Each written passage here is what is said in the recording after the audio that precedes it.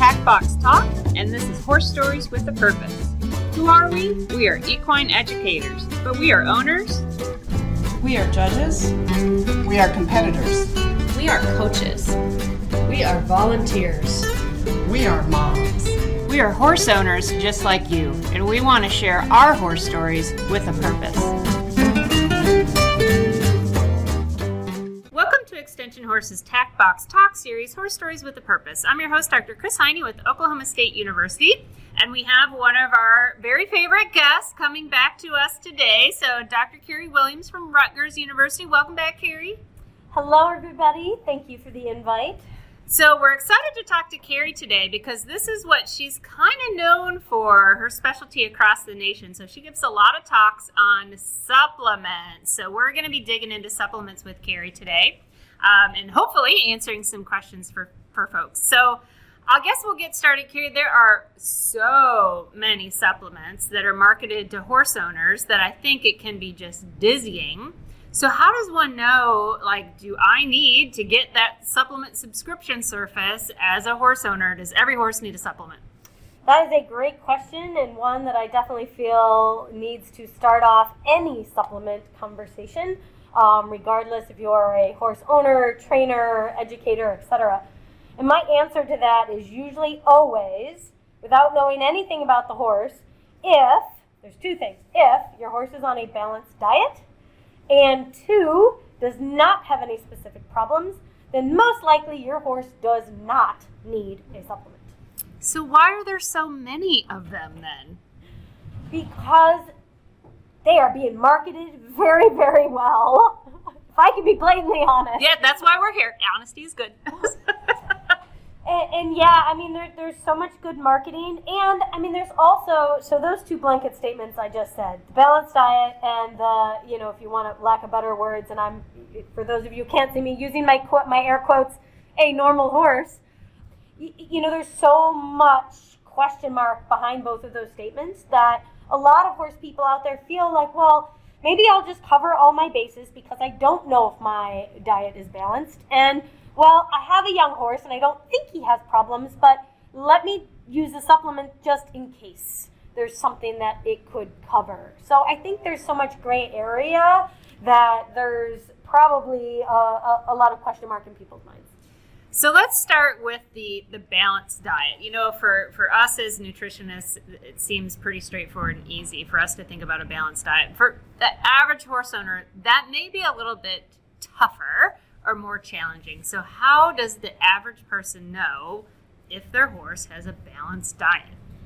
Yeah, and I'm glad we started there as well, because being a nutritionist, that's always what I look at is tell me what your horse is on. What does your diet look like? And I mean, the first thing, and the majority of the diet should be forage. So what kind of forage is it? Is it a good quality forage? Meaning, if it's a hay, is it an immature hay that has lots of leaves, not as many stems, or not any large seed heads? Or are they on pasture? Are they on pasture for a few hours of the day? And not like a brown pasture that's all dirt, but are they actually eating grass? What does their forage look like? And is it the majority of their diet? It could be 100% of their diet, or it can just be a majority of their diet. And then from there, we'll look at, okay, now what activity level, what are they doing? And, I'll try to pair up with the class of horses if they, are on a good forage and maybe need a little grain supplement. On top of that, then more than likely it's balanced. But I think forage is kind of the first place to go to when looking at that. So an owner, though, can't really look at their horse, though, and tell if it has a balanced diet, right? Not necessarily, because a lot of the deficiencies really hide themselves until it's too late, pretty much. Like a lot of the mineral deficiencies. And I'm the first one to admit that, mineral nutrition was probably my hardest class as a graduate student because there are so many mineral interactions. And that's the thing. You might have a magnesium deficiency, but it didn't come from the fact that there was low magnesium. It came from the fact that there was something else that was high. So it really gets very complicated to look at some of these vitamin and or mineral deficiencies. And a lot of times you won't see classic signs or clinical signs until it's too late. Okay. So it's a little different than just saying, hey, they're getting enough calories, which we can generally pretty much easily tell on the calorie side if it's too much or not. But beyond that, like even protein, and I don't want to get too into the weeds about amino acids or everything, but that's disguised for a long time if a horse actually has a deficiency. Yeah, that is correct. Any individual amino acids too are really hard because it'll first come out as a low level of protein overall, and then you have to find out where does that lie. Is it just a straight up level of protein problem, or is there a specific limiting amino acid that has become the problem? So I know as nutritionists, we always recommend, well, one, forage-based, because that's healthiest for the gut of the horse. And then typically the next thing out of our mouth is, did you have your forage tested? But a standard forage test, is that going to tell you everything you need to know? Depends on the level of testing you get, because some of them only give you calcium and phosphorus as the two minerals, and you don't get the rest of it. But if you do pay a little extra, you can get the whole package. But then the question becomes, okay, I have the levels on the test, but what did my horse need, and are these levels actually high enough for my X, Y, or Z horse, whether it's pregnant animal, growing animal, exercising animal, etc. And that's really when I think working with your nutritionist comes into play. And I'm not even going to say veterinarian because this is way more than they even usually deal with on a daily basis. And so probably the key to, if you know a nutritionist, they like math. That's how you can tell us. Most of us do anyway. Yay, feed math. So that may be, if you're worried about it, you might want to actually consult with somebody if you wanted to go to that level. But I think you had mentioned, we talk about forage, and then a lot of horses also get grain. So we generally, is that going to contribute to that horse having a balanced ration? And that's another great question because, yes, I see a lot of people saying, oh, my horse is on X, Y, or Z grain. And I say, great, okay, well, assuming we've already talked about their forage, now how much grain are they on, or what is the grain? And let's say, oh, they're on a half a scoop of blah, blah, blah. And, okay, what size is your scoop and how much is that? And they're like, oh, I don't know. Well, if eventually I can make them go back and figure out how much it was, then they can tell me, oh, it was 4 pounds of whatever company's, whatever feed. Then I can go back and look at the bag, and what did the bag recommend? Well, if the bag recommended 8 pounds for their particular type of horse at the activity level they're in or the weight, then they're only giving half of what was recommended on the bag. Well, the way companies make recommendations on the bag is based on the amount of other nutrients, vitamins, minerals, etc., that's in that feed compared to 2% of your horse's body weight in X forage. So yeah, there's a little bit of assumption going on there, but if you're only feeding half of what is recommended, my guess is they're probably missing something. They might be finding calories, but there might be some other things that they are missing because you're not feeding the recommended amounts. Okay. And so that kind of, if you're feeding according to manufacturer recommendations, good quality forage, you generally assume that my horse is going to be pretty good on nutrients. Mm-hmm. So hopefully I'm not getting too in-depth here, but again, there's a lot of other types of supplements that aren't zinc, copper, selenium, right? The standard things we think about in feed. What about all the rest of those? Oh, yeah. Hey, maybe we can save this for another webinar because I could go on and on. We could talk for hours on the different classes of supplements, joint supplements, hoof supplements, calming aids, digestive aids, you name it. And yeah, a lot of those don't have what we call our classic nutrients in there. They might be nutraceuticals. The joint supplements, chondroitin sulfate and glucosamine and those sorts of things. So that's when you're starting to look at the horse overall. And this is when I would bring the veterinarian into the picture. Does your horse have a clinical joint problem that might benefit from a joint supplement? Does your horse have something where they might need a digestive aid or some of those things? But again, you really need to be careful with buying these supplements because not everything out there is based on research or based on science. And, as very well as I do, a lot of our answers, especially with all of our colleagues, are based on science. And it's really hard for me to make recommendations if there's no science. Mm-hmm. So, and this is always, yes, it's kind of bothered me too, because there's so much out there that doesn't have a lot of science behind it. I mean, I'm going to ask you the question, why are there so many things that have never honestly even been tested in a horse? And I'm going to go back to my other comment to great marketing. Because they're selling the product, so why bother finding out if their product particularly works if they're already selling it? Because research is extremely expensive. I mean, I've done a lot of research for companies. I've done it very cheaply compared to what it probably should have been done.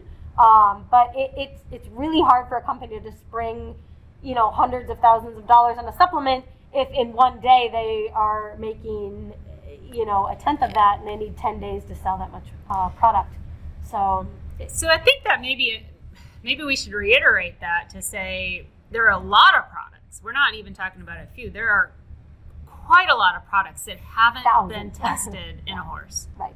And that is true. And a classic example of a supplement category along those lines would be herbal products.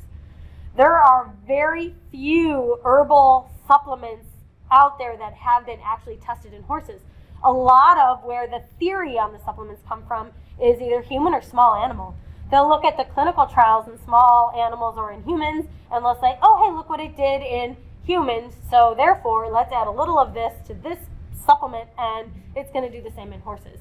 And there are no guidelines to say that that is illegal. They can do that. They can add yucca to a product and say it is going to help their horse's joints because it's anti-inflammatory. But yet it's never been tested to show that that actually works in horses. I will say, however, if you are looking for a research-based product, the companies that have done the research will let you know that either they have done it or they've had a university do it. And that's where I've done some supplement studies for companies, and they will use, Dr. Kerry Williams at Rutgers University has shown that blah. Mm-hmm. But I always, follow your due diligence, I guess, if you're looking at that, because I've even seen some companies that will allude to something that I happen to have read the paper on, and I was like, I don't think that's what it said.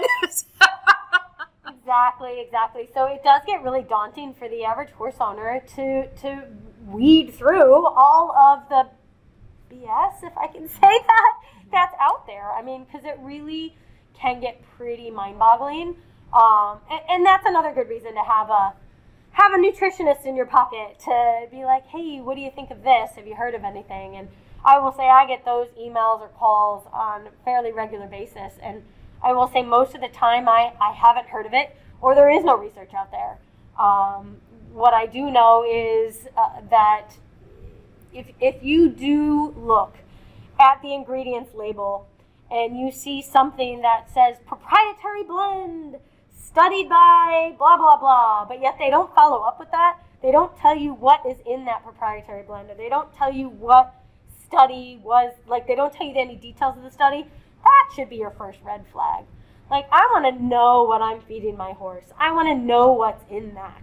Especially some of these herbal products. There is a lot of toxic herbs out there, and a lot of these herbal supplements have them in it. St. John's wort is a great one. St. John's wort is toxic, and it does show up in a lot of the herbal products. It just boggles my mind that people actually would feed it. So maybe you could help us explain this a little bit. So some of the trials that maybe, hey, it worked in a human, or it worked in a rat model. Why does that not mean that it just will automatically work in a horse? Or does it mean that? It could go both ways. So it's always a great place to start if you're doing a research model. Hey, it did this in mice. And let me use one example, because I did this as a graduate student. I found lipoic acid. And some of you out there might have heard of or know lipoic acid. It is a very high potent antioxidant. It's fat soluble and water soluble. It has been used a lot in Europe in humans and has had a lot of small animal or testing. So I found a lot of the theory in other animals to say, okay, here I presented it to my PhD advisor, and I wanted to look at it in horses. And I came up with a good enough case. He says, yes, let's do it. Did it in horses. It actually worked. It did everything. However, I needed way more product in the supplement that I was feeding to my horses than anybody's pocketbook would actually want to pay for. I mean, it would cost hundreds of dollars per month for that supplement, for that amount to be effective in your horse. That is a great point, because I've seen that too. There's a lot of products things that we know. So I'm going to just throw biotin out, right? So there's some papers out there that says biotin does help with hoof growth, but you have to read the literature to know how much it takes. And you definitely find products that just say it's included. And I think the owner is like, oh, then that's what I need. And that's what I need. Exactly. It's the same thing with joint products. The glucosamine and chondroitin sulfate are needed at such high levels that a lot of companies will put in trace amounts just so that they can add it to the bag or to say, this includes blah. And it's not near the amount needed. So you're wasting your money on a product that's had the price increased because it's in there, but not enough is in there. And I think that's another area where, you need to find someone who knows what's in there or what the horses actually need, so that you can be the educated buyer and find a product that really has the amounts that you need. And more than likely, it's going to be more expensive. So that's another thing I always tell, you get what you pay for with supplements. You really do. So why do they make it so hard? Honestly, I think that's a problem for a lot of consumers, is that ingredient list is daunting, and companies do just list things sometimes as a marketing sales point, but that doesn't tell you any information about how much of it is in there. Yeah, and if you do really read the labels closely, for the most part, you can find some of that, like especially some of the active ingredients. Granted, obviously, unless they say proprietary. So there's ways to find it. It's just tricky. Okay. So let's go back to looking at our horse. Again, there's not going to be a lot visible. There's not going to be a lot of readily available information unless you're working with a nutritionist on vitamins, minerals, etc. There's all these other lists of things. So how might I think my horse would benefit from a supplement or might need one given all of these categories? So I think starting off, and obviously I'm a horse owner too, so there's barn talk, right? You got your trainer, you have your friends, you have, your farrier and all these other people that are like, hey, you should try this. Obviously I'm not going to say don't listen to them at all, but if you do listen to them, don't put your blindfold on and go in blind. If you want to try a product, great, try it, but critically evaluate your horse. And a lot of these supplements, you can see what you have. I always use joint supplements, and it's the number one class of supplements out there. But if you're using it for a problem, and let's go back to my old horse Mickey, because why not, right? She comes up on everything. She's 24 years old and she's got a little hitchy gait.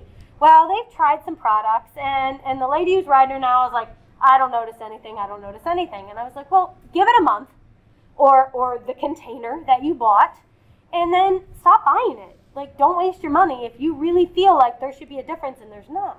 Well, then we tried this one product. A week or two goes by and she goes, you got to come ride her because she feels amazing. And, she warms up so much quicker and one thing after another, and she was happier and jumping. And I'm like, that's the proof you need. You know your horse well enough. You should be able to see some signs of them getting better for whatever it is. If they're all these calming aids, you should be able to see something. If you haven't seen that they're quieter on the calming aid, then why bother? Mm-hmm. And with that, I guess there is a whole lot of placebo effect, right? Because doesn't the human owner come into play on this? Absolutely. And like I said, you know your horse, so you should be able to see it. Well, maybe it's stuff you want to see and you want to think that it's doing its job. Well, hey, whatever works, right?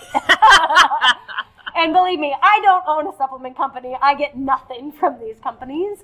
So I always say whatever makes you and your horse happy, as long as it doesn't throw off the balance of the diet. And I will say there are some supplements that could, and I would be really careful, especially some of these high vitamin A supplements, the high magnesium supplements, some of these mineral supplements that are just so high in some of these minerals. I really get worried that when you start adding on, even along with good quality forage and a high grain diet, and then all of these other supplements, you're really starting to throw off the balance of the diet. So you're probably doing more harm than good. And again, that's when you should work with a nutritionist.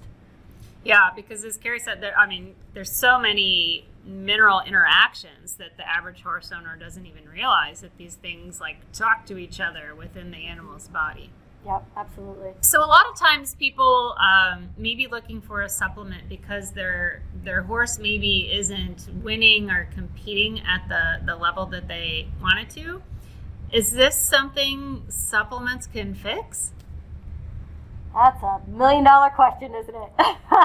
And maybe I will own a supplement company if I can find the answer to that one. I think there's so many levels to that. Performance problems can start anywhere.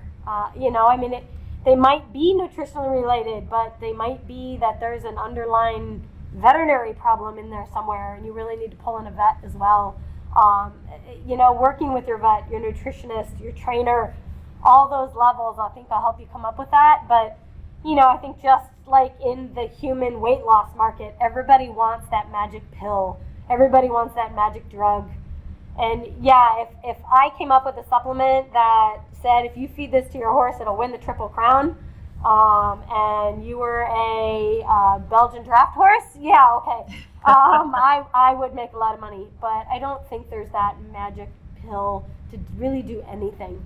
Maybe if your horse has an underlying problem and it can be addressed by supplementation, yes. But there's such a broad spectrum of problems that could be the underlying cause. I wouldn't start with the supplement. I would start with getting your horse's health checked first. Right. Yeah, because I think it's easier to reach for something off the shelf rather than veterinary or training or the person themselves, right? Because humans can get in the way of horses performing. Absolutely. Then you have saddle fit and bridle fit. Oh, I didn't even know that was a thing until my new horse. He has a funny pole and his bridle is bothering him. There's so many other things, and then just training and behavior conditions as well. So there's an awful lot to look at. And we're not getting into specifics on this one. We'll save that for some other time, and we'll talk some specific supplements. But you definitely said, look for, if it could have some research behind it, we definitely would prefer that. You also said they should be, now, is that right? They should be more expensive? Not that they should be, but don't look at your list of supplements and go, ooh, this one's $1 cheaper a day, so let's get that one, without looking at the level of the ingredients that are in it. Because the reason why it might be $1 less a day is because it might have 1/10 of the ingredients that are needed in it, and then it's not doing anything. So even if you're paying 20 cents versus $1.20 a day, you're still wasting that 20 cents because it's not doing anything. So yes, I did say you get what you pay for, but depending on the amounts that are in the supplement, you might need to spend a little bit more to get the same efficacy, if that makes sense. Yeah.